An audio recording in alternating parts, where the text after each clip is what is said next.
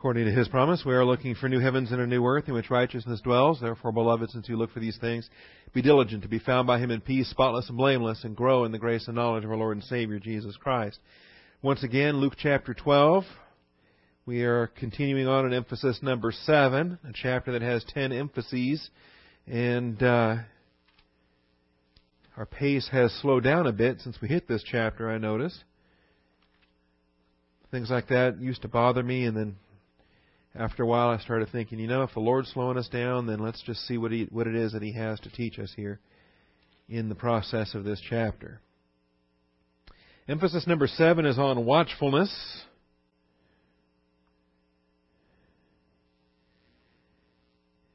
Content here in verses 35 through 48. Be dressed in readiness and keep your lamps lit.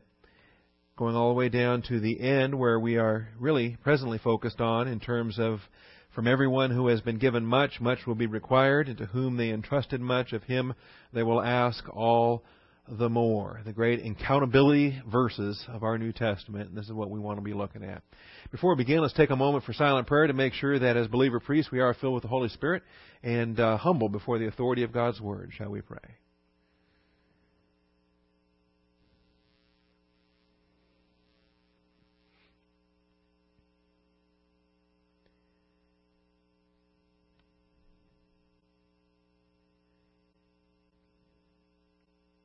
Most gracious Heavenly Father, we thank You once again this morning for the privilege and blessing we have to assemble together.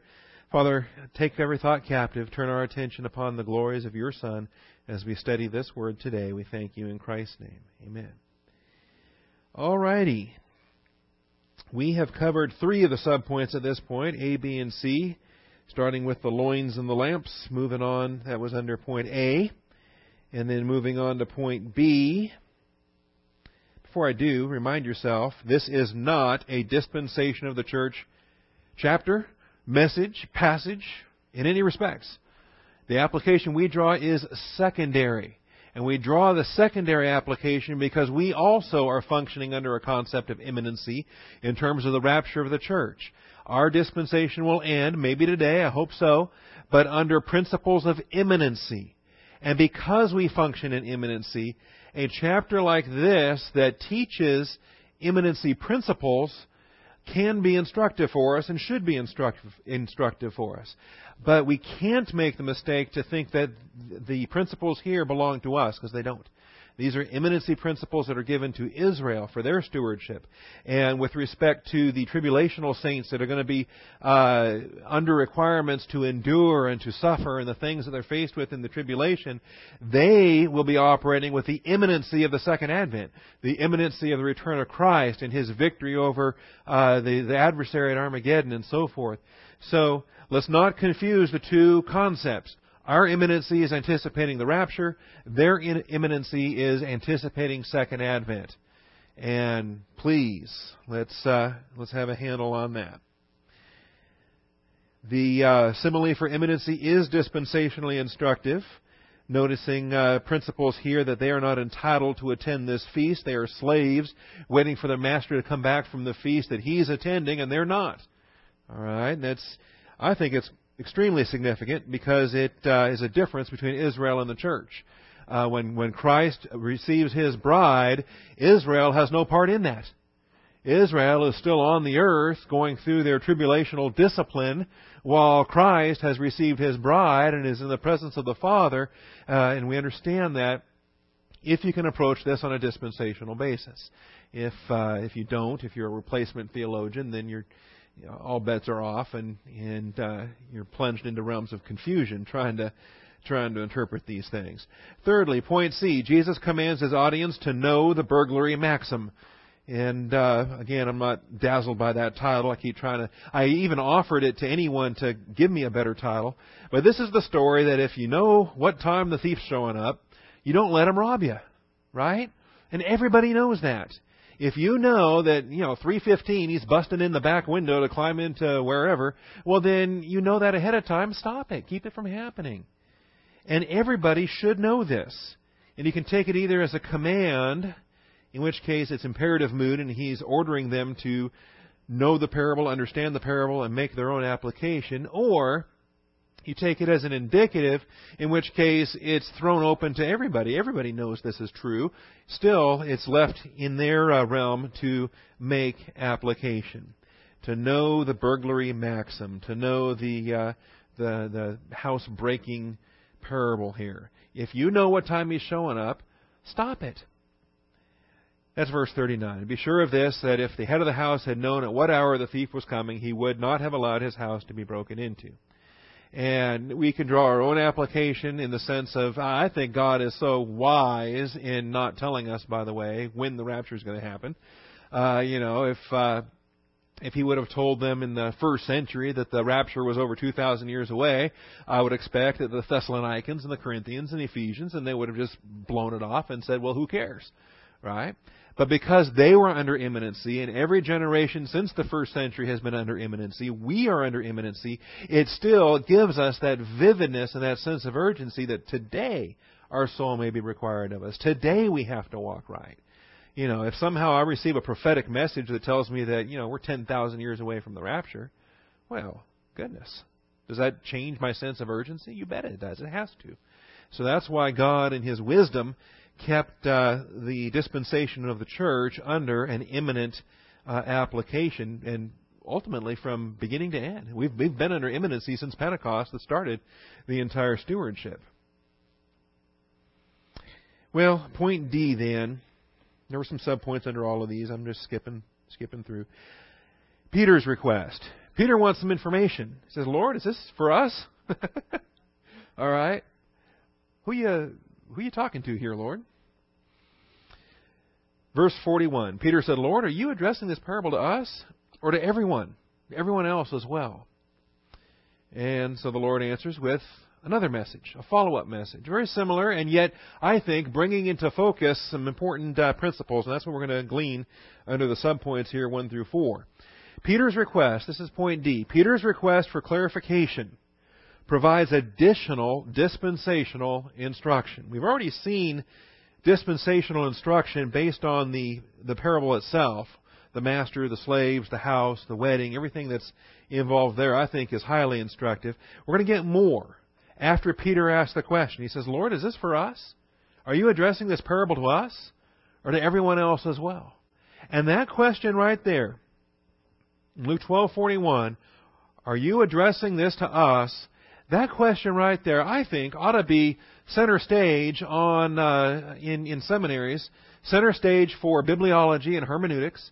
Bible students need to know who a passage is addressed to, or they will make all kinds of stupid applications that have no bearing on anything. They have no business making those kind of applications. And I've even started to, and I don't know if I'm right for this or not, but it's interesting, and we'll see if it bears fruit.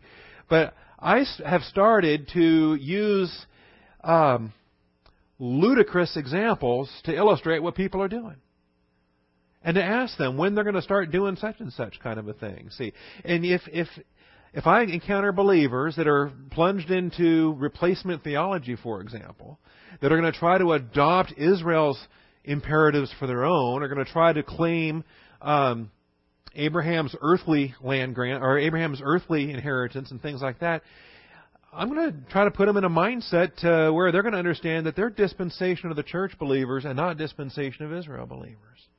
And I may ask some goofy questions, just like, well, when are you going to go march around Jericho? The Bible told you to do that. The Bible told you to blow a trumpet. The Bible told you to go into the city and slaughter every man, woman, and child. When are you going to start obeying those Bible verses? And it's just as it's shocking enough and ludicrous enough to people to look at me like I'm a fruitcake, and they'll say, well, that's kind of dumb. I wouldn't apply that. That's not for me. Ah, okay. So you do grasp the concept that there are verses that don't apply to you. That's a start. Let's build on that now. And let's understand, are you a part of Israel and their corporate body, or are you a part of the church and that corporate body? What is your identification? Are you baptized into Moses? Are you baptized into Christ? And, depending on who you're speaking to, they may not have any frame of reference for anything of what you're talking about. But at least it's giving a spark to start to discuss doctrinal matters. So Peter wants to know, are you addressing this parable to us or to everyone else as well? And so the Lord says, who then is the faithful and sensible steward? He addresses his answer to Peter, right? He's answering a question with a question. Okay? Some people hate that, but Jesus does it here, and it's not sin, so it's okay. And he answers with a question about stewardship. Who then is the faithful and sensible steward? And in this answer, he's going to be describing stewardship in, I think, a remarkable way, because he can't talk about the church. Church is mystery. And let's see. In terms of his humanity, he's not tapping into omniscience. He's not accessing God the Father's grace eternal plan of the ages through omniscience. So it's a fair and legitimate statement to say that Jesus Christ, in his humanity, doesn't know about the church. Only so far as under prophetic utterance he was able to say, upon this rock I will build my church. But there is no Old Testament passage to tie together with that utterance for Jesus of Nazareth to have any idea about mystery doctrine that's being withheld until the apostolic age. That may give you some more things to chew on, but in any event, so he cannot speak of the church here, but what he can do, again, under prophetic utterance, through the leading of the Holy Spirit, he's talking about stewardship, and he's talking about increased stewardship responsibilities. So let's look at it. And by the way, this is in total parallel with Matthew 24, verses 45 through 51. And so this is going to come back again in the Mount Olivet Discourse. This is going to come back again in the week ahead of his crucifixion as he's preparing his disciples for really his final words to them as he's preparing them to carry on after he's gone. We won't turn there, but there'll only be a couple of spots where vocabulary is a little bit different, and we'll draw a contrast. Ultimately, though, I think the bulk of what we'll do in this will be reserved for the Matthew development. All right, so the Lord said, who then is the faithful and sensible steward whom his master will put in charge of his servants to give them their rations at the proper time? Blessed is that slave whom his master finds so doing when he comes. Truly I say to you that he will put him in charge of all his possessions. And there's a progression here. In verse 42, his master will put him in charge of his servants. And he goes from being in charge of servants to being in charge of possessions. Presumably that would be servants and then other possessions beyond the servants. So there's a progression there. From verse 42 to verse 44, the master puts the servant, the faithful and sensible steward, in charge of his slaves. And then, if he's faithful there, he gets put in charge of all his possessions.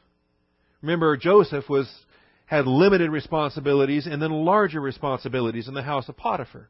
And it got to the point where Potiphar just gave him everything, except his wife. Okay? And then, of course, the one item he didn't have sovereignty over was where the testing came in the story we're familiar with there. It's interesting, in verse 42, the steward is not automatically already, even now, in charge of those slaves yet. It's still described as a future tense in verse 42. Who then is the faithful and sensible steward, oikonomos, we'll talk about that, whom his master will put in charge of his servants? So, in other words, in an evaluation of stewardship, there is still a future entrusting, a future assignment. Okay? And this is why I say you have to read between the lines, and it's only with our hindsight as a church age perspective that we can look back and have this verse make sense. Because from the standpoint of Israel, they already are the stewards, right? Israel's been the stewards for 2,000 years. They've been stewards since Abraham. So how in the world could Jesus be talking about his servants not yet in a stewardship responsibility? See, well, with hindsight, we can understand that their stewardship gets suspended. We can understand that that the partial hardening takes place, that God puts the program for Israel on hold while He works out His plan for the church in a different stewardship, see. And Israel will yet have their stewardship restored in the future once the church is raptured and the tribulation is inaugurated. So this is a way that you can think of Israel and their stewardship, even though it's already existing when Christ is speaking, and yet still yet future for its commencement. Make sense? And so, in terms of the dispensational framework, if you have your diagram from our Plan of God reader, he says, the faithful and sensible steward whom his master will put in charge of his servants, that's looking forward to the tribulation when Israel will have their stewardship recommence. And then, of course, if they're faithful in that, for the believers that faithfully run their course in the tribulation, then He will put him in charge of all his possessions. They will get to enter into the millennial kingdom under a greater stewardship responsibility. So there is a promotion from verse 42 to verse 44. Let's spell out some issues here, though. Under subpoint 1, a faithful steward must be sensible, first of all. A faithful steward must be sensible, first of all. Now, part of this, I didn't give you the vocabulary for pistos, that'll come up later, but we have a contrast here between the faithful steward and the faithless, when he gets chopped up into bits and assigned a place with the unbelievers in verse 46. Okay? And the unbeliever is the contrast with the faithful. Pistos and apistos. And we'll give that to you under subpoint 4. But the faithful steward, ha pistos oikonomos, that's right there, the faithful steward. Remember, God doesn't work through unfaithful believers, and He doesn't work through unbelievers, other than to work overcoming what they do and to work in spite of them. He can glorify Himself through what an unbeliever does, but He doesn't use, on a stewardship basis, unbelievers, and He doesn't use faithless believers. God uses faithful believers. Those are the ones to whom He opens doors. Those are the ones that He assigns stewardship responsibilities. And so you can call this the faithful steward. You can call this the believing steward. You can call this, obviously, regenerate is a given. No one else could be believing. But not only regenerate, but also walking in the light, filled with the Holy Spirit, in fellowship. The more and more we start examining these passages, we start finding that the term believer is applied to somebody with eternal life by grace through faith in Jesus Christ, but also someone who is walking by faith. When you stop walking by faith, you're no longer a believing one in the exercise of in the experiential sanctification of your walk. Now, you don't lose your eternal life, you don't lose your regeneration, you don't lose your eternal blessings. But Scripture will no longer call you a pistos. You will be called an apistos. See? So, and I think the more we study that, I think we'll do ourselves some favors, and especially, the divorce passage of 1 Corinthians 7 that talks about if the unbelieving one departs. I've known pastors that have taught that unbelieving one absolutely has to be an unregenerate unbeliever who's, without Christ, without hope, without eternal life. And they would never allow for a believer in reversionism to be classified as an apistos, the unbelieving one, even though the vocabulary itself allows for it. The Bible allows for it, but people won't allow for it in different things of what they think they're applying. All right. I put it up here for a reason in this way, ha pistos oikonomos. And this is where we have, in the attributive position, the steward. What kind of steward? The faithful steward. Okay? And if I change colors, I can highlight it better. There's ha, the, oikonomos, steward, and then we'll switch to, I don't care, pistos here. So we see the attributive position and the adjective. All right?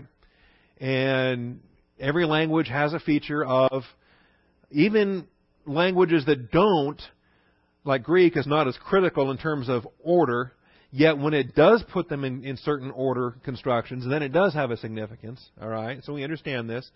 Pistos is an adjective that's in between the and steward, and it's the modifier for steward, the faithful steward. Okay, but then it doubles up again. It comes back to another article, ha, and another adjective, phronimos. And so if you want to communicate the redundancy of that, you could say, it would be simple to say, the faithful and sensible steward. That streamlines it. That simplifies it. That's how it's addressed in this English text. Who then is the faithful and sensible steward? But that's not the order in the Greek text. It is the faithful steward, the sensible one. And it deliberately took that second adjective and pushed it out to the right-hand side and highlighted it. Specifically so that it doesn't get lost in the combination with faithful. It is deliberately being set aside so that it takes center stage. A faithful steward is a sensible steward. That's the point that's being made here. Otherwise, you could have just, crammed it inside there and like you do in English and be done with it. The faithful and sensible steward. All right. It's like the ridiculous long-winded pastor. Okay. You can put any number of adjectives in between the and the noun. But when you take one of them and you set it apart and you highlight it, the ridiculous pastor, the long-winded one. Okay? Where you've left that final phrase is where the attention is drawn, and that's the point of the application here. So the faithful steward must be sensible, first of all. That's the impact, or that's the highlight here in the syntax of this passage. Now the term for sensible is phronimos. Phronimos. Phronimos. Phronimos. And phrein is a thinking word. If your thinking is divided, if your phrein has been schizoed, then you are schizophrenic. Okay? That's where we get the term schizophrenic. Your mind is your phrein. And frenetic activity or schizophrenic activity, or there's different terms that come from this root. There's the adjective phronimos, and then you can put an alpha in front of it, and it means unthinking, unwise. You took an action, but it wasn't based on conscious thought. It wasn't based on intelligent reasoning. In fact, there was no good reason for what it was you just did there. It was without thought. It was thoughtless. Generally speaking, it was probably emotional. All right? But although it's rendered wise in a lot of verses, I'm going to try to avoid the translation wise because we have too many other wisdom applications that we're familiar with, but just based on sophos, based on Sophia, based on doctrinal teaching. We understand when you get gnosis and epignosis and oida and Sophia. And we understand Sophia is the wisdom that we seek to obtain, the wisdom that's the centerpiece of Proverbs, the fear of the Lord that's the beginning of wisdom. We've had lots of teaching in terms of wisdom over the years. This isn't that. This is not Sophia. This is phronimos. Okay? So let's just grab a couple of these passages, or all of them. Anyway, it won't take too long. Matthew chapter 7, verse 24. The idea of phronimos and how it's different from Sophia is in the application. Sophia is a much grander term. It's a deeper term. It's an eternal term. But phronimos is practical wisdom. Phronimos is prudence. It is shrewd wisdom, what we're going to see in some of the other ways that it's rendered. It is the express practical wisdom for the here and now. In a lot of ways. All right, so let's take a look at it. Verse 24, therefore everyone, this is Matthew 7:24, everyone who hears these words of mine and acts on them may be compared to a phronimos, a wise man. Not a sophos. Not a man, full of the sophos Sophia wisdom we're accustomed to, but a phronimos, who built his house on the rock. This is practical wisdom, experiential wisdom, common sense, as it were. Somebody that thinks things through academically, architecturally, in terms of engineering or construction. You could have somebody that's very sophos, very full of divine Sophia, divine wisdom, just intimate with the Lord and fellowship with the Father, and they're going to have maximum rewardability at the judgment seat of Christ. But in earthly terms, they're blithering idiots. Okay? They have no phronimos to speak of in mechanical features or construction features or even just facets of society. No illustrations or anything at the moment. So, the wise man who built his house on a rock, okay, versus the fool who builds his house on sand. All right? Now, do you need to have biblical wisdom to build your house on a rock instead of on sand? No. An unbeliever can figure that out. See, phronimos wisdom is not necessarily from the source of God, from His Word, it's not spiritual necessarily. It can be, but it doesn't have to be. All right? Chapter 10 and verse 16, another use of it then, in Matthew 10:16. It's common in Matthew, did you notice that? Not so common in Luke. Matthew 10:16. Behold, I send you out as sheep in the midst of wolves. So, have good biblical wisdom. It's not what it says.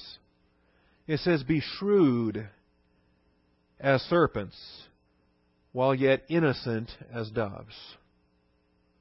All right? While yet innocent as doves. And this is why, as we raise our children, we want to raise them in Sophia. We want to raise them in gnosis, epignosis, oida, Sophia, the things of the Word of God. But you can have a young man or a young daughter, a young person who can be full of divine wisdom and still very naive in the things of the world. And are you doing them any favors at that point? How about if we equip them with some phronimos as well as some Sophia, so they understand how the world works, and they recognize why the world standards are different than our standards, and why it is that we do come out from among them and be separate, and applications of that sort. Over to Matthew 24. Well, that's the parallel to our text today, because that's the Mount Olivet Discourse there. Matthew 24:45. So you'll notice, should sound familiar to you. Who then is the faithful and sensible slave whom his master will put in charge of his household to give them their food at the proper time? It's identical vocabulary through faithful and sensible. It has a different term for food, and we'll discuss that in a little bit. But look at the next chapter, too. In chapter 25, you start talking about the wise versus the foolish virgins. And you'll notice the wise virgins here are not, Sophia wisdom, that we would call, divine maturity of biblical wisdom, but they are prudent. Prudent, meaning discerning in the practical wisdom of daily life. Prudent. Versus sitting there in the dark with no oil in your lamp. Okay? Which is the opposite of phronimos, is aphronimos, foolish or imprudent. And that's, you got the prudent or imprudent virgins here in this chapter. Verse 2, 4, 8, and 9. That's the context of that entire paragraph there. All right, not only is we have it in Luke only twice, the text we're looking at this morning in chapter 12, but it comes back again in chapter 16 and verse 8.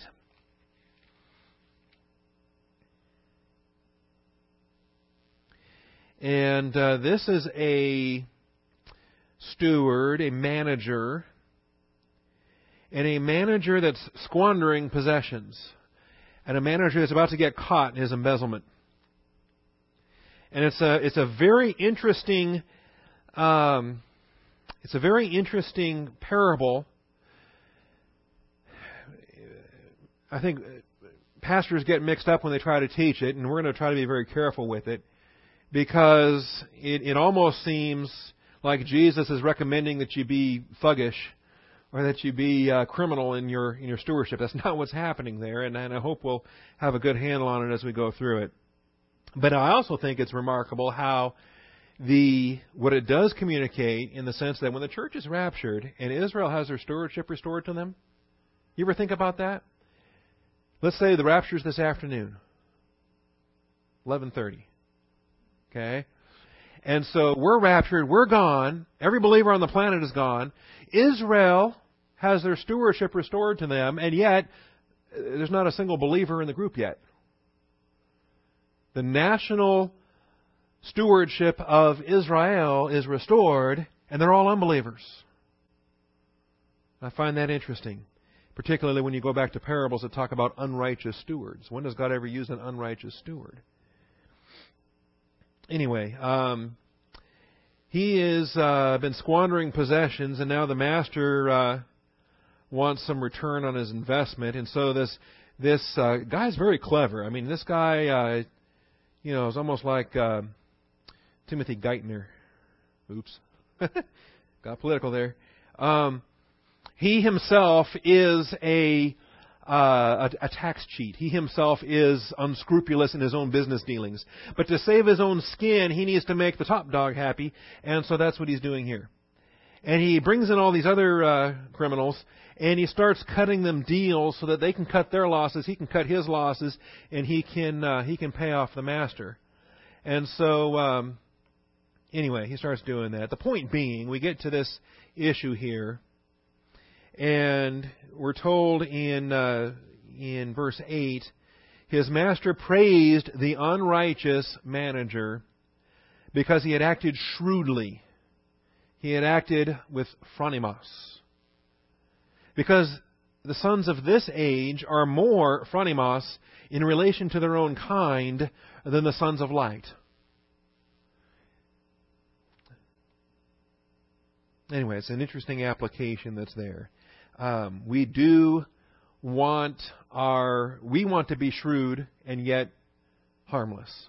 We don't want to become so comfortable, familiar with the way the world works that we start working that way ourselves. Okay, that's where you cross the line from being shrewd and you're no longer harmless at that point. You're participating in those things.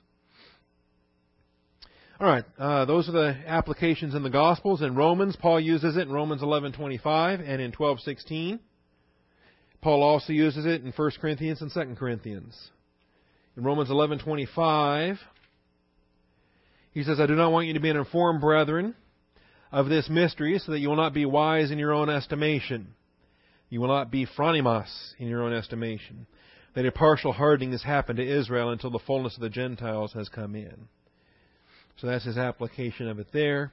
And then in chapter 12 and verse 16, be of the same mind toward one another. Do not be haughty in mind, but associate with the lowly. Do not be phronimos in your own estimation. See, some people are too clever by half, we talk about.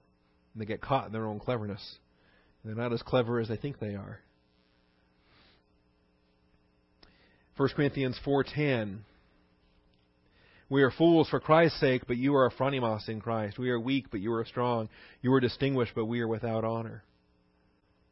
That was in a very tongue-in-cheek passage when Paul was saying, you're right. You guys know everything. You guys are so phronimos, and we're just stupid. And, you're kings, and you're reigning, and you're already in millennial Christianity, and we're suffering, and we're being mistreated, and we're enduring, and oh my goodness. You obviously have the better Christian way of life compared to us. Okay? Anyway, it's a tongue-in-cheek message with a lot of sarcasm throughout. What he's communicating is that they have the wrong approach to the Christian way of life. And they should adjust to what Paul's doing. All right, chapter 10, verse 15. Another application of phronimos. You'll remember. It says, therefore, my beloved, flee from idolatry. I speak as to wise men. Phronimos. You judge what I say.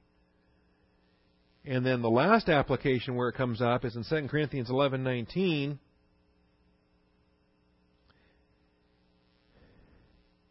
where he says, "For you, being so phronimos, you tolerate the foolish gladly." And so he says, you'll allow me to be foolish here, since you're so wise, you're so clever, you're so... Anyway, it's more of the irony, tongue-in-cheek sarcasm dripping off of Paul's tongue with respect to the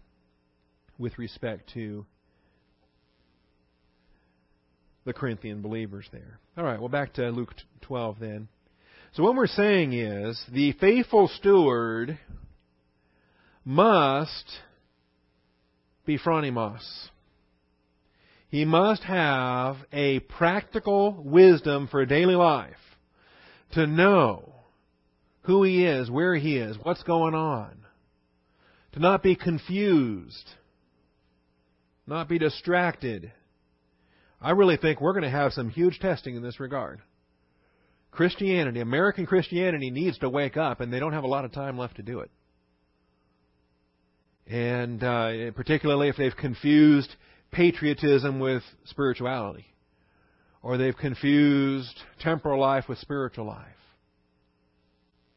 and or they are. I've read emails and I've been in conversations with believers who feel as if our nation's plunge into socialism is unbiblical. And I have sparked some questions in some people, and I've looked at them and said, well, show me the verse that promises you that you will live out your entire days under free market capitalism. Since when are we entitled? The Christian way of life can be exhibited under Marxism, socialism, under militant Islam and hidden underground churches. Let's not confuse our political life with our spiritual life. And if we do confuse that, then I would say that we're lacking in our phronimos. The faithful steward must be phronimos. The faithful steward must have a practical wisdom to understand the day and age in which he lives. So that's the first principle. Secondly, a faithful steward must be a feeder. A faithful steward must be a feeder. And this is a fascinating word. It's a hapax. It's the only time in the New Testament that this term is used. Sitametrion. Sitametrion, 46:20. The only place that it's ever used. Because in the Matthew parallel, it uses the word trophe for food. But here it's sitametrion. Sitos is wheat, and metrion is a measure. And so you're measuring out the wheat. And a steward measures out the wheat. In fact, measures out the grain allowance for each slave for each day. And it's interesting, the imperatives that come, when Jesus tells Peter to feed my lambs, the imperative to feed is consistent with every time we come across the applications of stewardship. Stewardship is a ministry of God's Word. It's a ministry of God's Word. And I hope we can understand that we all have a gifted angle to the ministry of God's Word.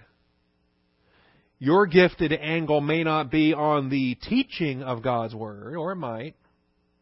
Your gifted angle might be on the exhibiting of God's Word, the fellowship of God's Word.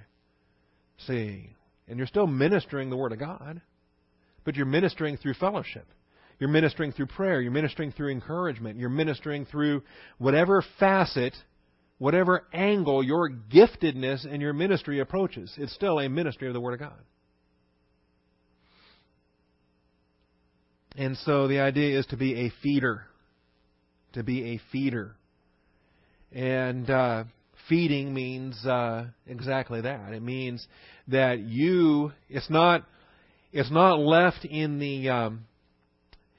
the purview of the eating one, of what he eats, when he eats, what he feels like eating, how much he feels like eating. You know, when you feed a baby, Does the baby choose? Or do you choose? Because if you choose not to do anything, the baby's not going to eat, right? Can't eat. Helpless. What's it going to eat? So you feed the baby. Particularly, the newborn that can't even roll over, can't sit up, can't do anything, just can lay there and cry. If that newborn's going to eat, you got to feed it. So what are you going to do? You going to stick a T-bone steak in his mouth? Okay. And this is a snare too, I think, where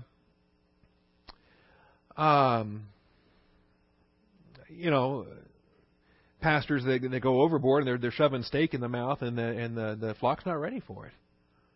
And you wouldn't do that with an earthly baby. That baby doesn't need a steak. Baby needs a nipple, milk.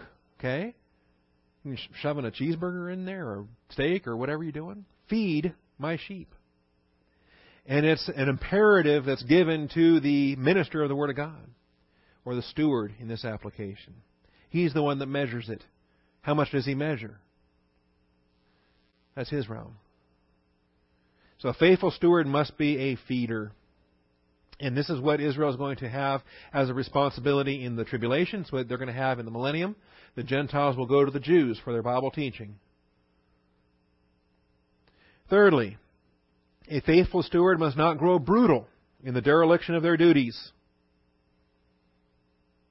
This occurs when the steward loses track of imminency and accountability. The faithful steward must not grow brutal. This comes up again and again and again. This comes up in Ezekiel 34 in the woe passage to faithless shepherds. It comes up in the pastoral epistles. It comes up in 1 Peter chapter 5. The elder cannot lord it over those allotted to his charge, but he must prove to be an example to the flock.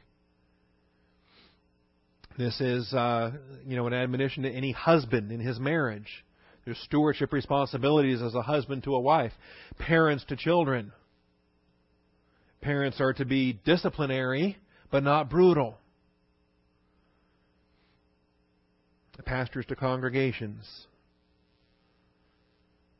A faithful steward must not grow brutal. How many shepherds abuse their flocks? In a lot of different ways. The way they treat them, the way they teach them, the way they put demands on them, the way they manipulate them through guilt and religion and legalism and everything else. It's brutal. Read Ezekiel 34 and find out what the Good Shepherd thinks about those faithless shepherds. With force and severity, they've dominated them. Instead of with gentleness, they're supposed to bind up the broken and heal the sick and bring back the lost. And yet it says in Ezekiel 34, with force and severity, you have dominated them. Husbands that are brutal towards their wives, physically and emotionally and other ways. A faithful steward must not grow brutal. When he says here, you have, but the steward, if that slave says in his heart, and it's interesting because he's called a steward in verse 42. He's put in charge of the servants in verse 42. He's put in charge of the slaves. But you know what? He himself is also a slave. So blessed is that slave whom his master finds so doing. And then if that slave says in his heart, my master will be a long time in coming, and begins to beat his slaves, what is it that motivates the brutality? He's abandoned imminency, and he's also lost track of accountability. He's put himself in the position of the master, and he's not the master. He's just the steward. And ultimately, he's not even doesn't deserve to be a steward either. He's a slave. He's a slave that was entrusted with a stewardship responsibility. And so the master of that slave will come on a day when he does not expect him, at an hour he does not know, and will cut him in pieces. He will, that's a fun term, he's going to cut him in half. He's going to chop him in half. He's going to treat him like Samuel treated Agag. Chop him up. Send him as an illustration.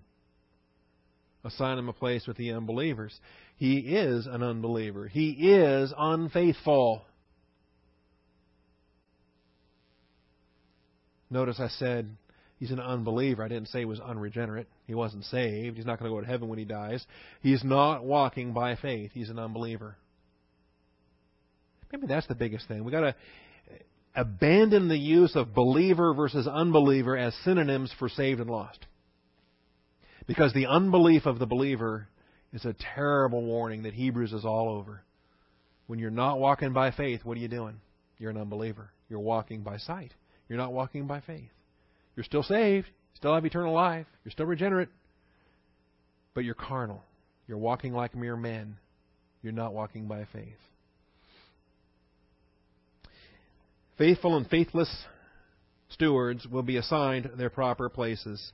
And this is where you have the contrast between the pistos and the apistos. Pistos, 4103. P-I-S-T-O-S. Apistos, number 571. You have the pistos in verse 42, the apistos in verse 46. And they have their proper places. They have their proper places. Now, dispensationally speaking, the place with the unbelievers is outside the wedding feast. Dispensationally speaking, when Christ comes the second advent and rewards His faithful servants, the reward will be an invitation into the wedding feast. And we're going to give some vocabulary so we're clear on this. I'm not always consistent myself, and I apologize for that. But wedding supper, wedding feast. Okay? Consider there are activities we have in heaven during the tribulation. Wedding supper with the Father, with His Son, with our husband. And then there are activities on earth with invited guests. Wedding feast. Okay? And I'm going to try to be more consistent in my terminology there. I don't always do a good job with that. But the wedding feast, then, is when folks are going to be invited to come in. Believing Jews, believing Gentiles will be invited to come in. And remarkably enough, some of them are going to be carnal before the invitations get sent out. They're going to show up not dressed properly, and they're going to be excluded. And there's going to be some that are going to be invited and are going to have better things to do. What do you got better to do than come to the wedding feast of Jesus Christ and His bride? And they're going to say, oh, no thanks. I got crops to bring in. I got business to do. I got other things going on. So, anyway, when we get to all those other parables coming up, then hopefully we'll do a good job with it. One thing we want to do, though, again, how did we start this hour? Is this a church application or a Jewish application? It's a Jewish application. Thank you. The idea of being invited in or excluded is not church, it's Israel.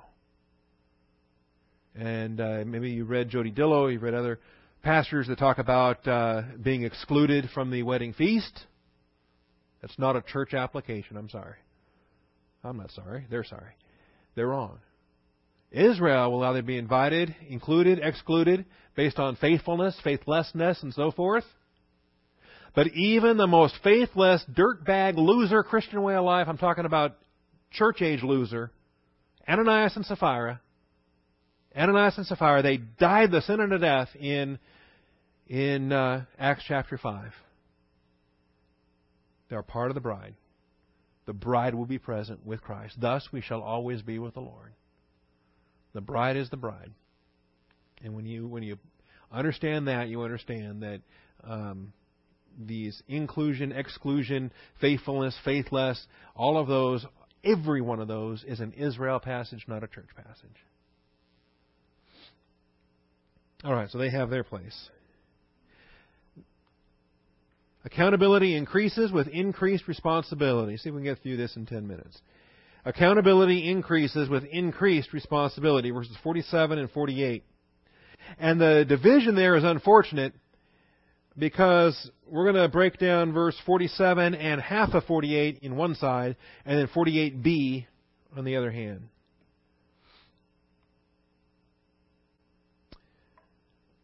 So verse 47, and that slave who knew his master's will and did not get ready or act in accord with his will receive many lashes.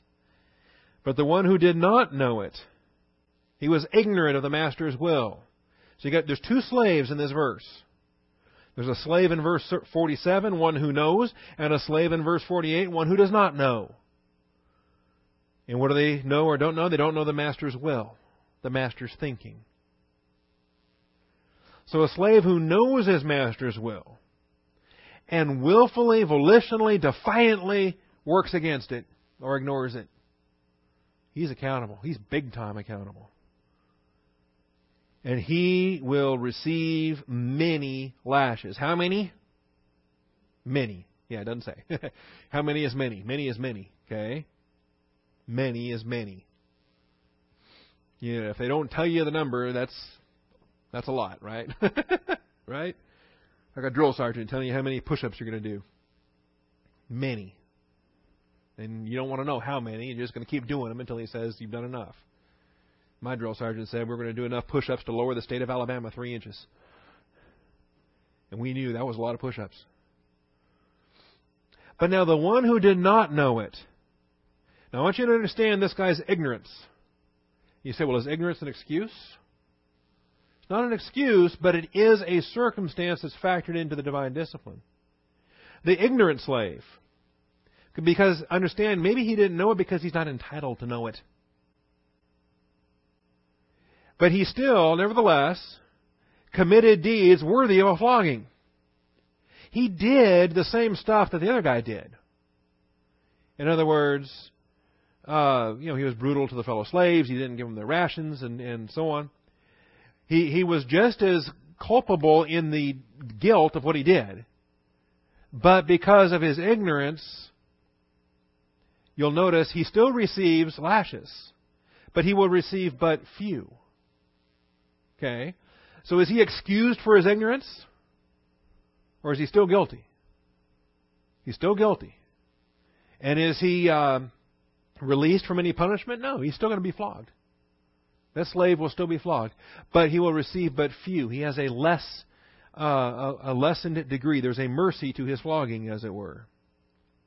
And this is what I want to spell out here under subpoint 1. Willful negligence is harshly disciplined. But ignorant negligence faces a more limited lashing. Ignorant negligence faces a more limited lashing. They're still disciplined. Both slaves are lashed, flogged, scourged. I forget what the word is there. All right. But the one who knew better is flogged more severely. The one who did not know better is not flogged as much. He's still flogged, but he's not flogged as much. Okay? Understand that. Understand what happens in your own Christian growth. The older you are, the more floggings you get. Because you should know better. Absolutely, you should know better. If there's a sin pattern and you plunge back into stupidity that you should have learned from a long time ago, yeah, the discipline's a lot more. Absolutely it is. The hedge is lowered, the hedge of protection is lowered, and the hand of God's discipline is increased. And secondly now, there are progressions of being given and being entrusted and what is expected in the second part of verse 48. And there's a difference between slaves and sons that I think this verse spells out, although the words aren't there. Slaves are given responsibilities and required to be faithful. They're not necessarily given reasons. They're not necessarily given the thinking of the master, the purpose of the master. They may not be invited into the master's goals and objectives and dreams and will. They're simply given orders, and they're expected to stay faithful, to obey and do what they're told. Slaves are given responsibilities and required to be faithful. Sons, however, are given more than responsibilities. Yes, they're given responsibilities, but they're given more than that. They are also entrusted with the Father's will. With the Father's will. Now, when the boy is a little boy, there's no difference between a little kid and a slave. But as the little kid grows up, there starts to become more differences. Because the little slave kid grows up to be an adult slave. The little free kid grows up to be an adult son with full privileges. You read the book of Galatians lately? This metaphor is there. The son of the bondwoman, the son of the free woman. And functionally, while they're both infants or toddlers or little kids, there's not much difference. Their capacity to serve, their capacity to learn, their capacity to grow, the slave kid, the free kid. But when they grow up, the son of the free woman is going to become an adult son, a free son, a citizen in the Roman context. And when the slave grows up, he's going to be a slave. And so there's a contrast, not only in Galatians, but also in Hebrews. Remember Hebrews 3, verses 5 and 6. Moses was faithful in his house as a servant. Jesus was faithful as a son. And that contrast between a servant and a son is extraordinary. It's the contrast between Israel and the church. It's the contrast between their stewardship and our stewardship in terms of metaphor. Grace versus law, as it were, in the Galatians development, or other applications. So, think about everyone who has been given much. Israel, their stewardship. Jewish evangelists in the tribulation. Who has been entrusted much? To whom they entrusted much. That's a step beyond what's given. That's now a trust, as well as something being given. Given responsibilities and entrusted with the Father's purpose. So from everyone who has been given much, much will be required. Israel and their stewardship was accountable. And when they failed in their stewardship, they faced discipline. When they failed, they faced national destruction. They faced captivity. They faced a suspension of their stewardship responsibilities. But the church has not only been given much, the church has been entrusted with much. There's a second step there, from giving to entrusted. And so not only is it required of us because we've been given stewardship responsibilities, we are required and even asked all the more because we've been given and we have been entrusted as sons with the Father's purpose. Notice, we go over to Hebrews and then we can hit Ephesians. And we'll cut you loose here. We're already at the top of the hour. But in Hebrews 3, Moses was faithful in all his house as a servant for a testimony of those things which were to be spoken later. In other words, it was pointing forward to something greater along the way. But Christ was faithful as a son over his house, whose house we are. You see, we are the ones that were to be revealed later, if we hold fast our confidence and the boast of our hope firm until the end. We want to understand that. And this is the exact passage that warns believers against the unbelief, which you see there in verse 12. Well, there's more to do on this, but this brings us to the end of emphasis number 7. I think we'll reserve additional studies until we get to all of it, the Mount Olivet Discourse, and we'll give a more comprehensive eschatology for the tribulation when we get to that point. We'll move on to emphasis number 8 next week, Lord willing, rapture pending. Not next week. Is next week our week off? We're good next week. Okay, so the week after is VBS. Okay, next week we'll come back. We'll have emphasis number 8, and then the week after that is the week we have off for VBS. Okay. Thank you, Father. Thank you for your truth. Thank you for your faithfulness. Thank you for this study. Help us to understand what we've been given and how accountable we are. Help us to understand what we've been entrusted with and how doubly accountable we are. Help us to embrace our proper applications of imminency as we anticipate the rapture, but give us the phronimos as well to know the day and age in which we operate and to have the shrewdness in this fallen cosmos, particularly, Father, because our nation is plunging into realms that the bulk of Christianity is not ready for. So equip us, prepare us, keep us on the alert, keep our armor on. And we thank you in Jesus Christ's name. Amen.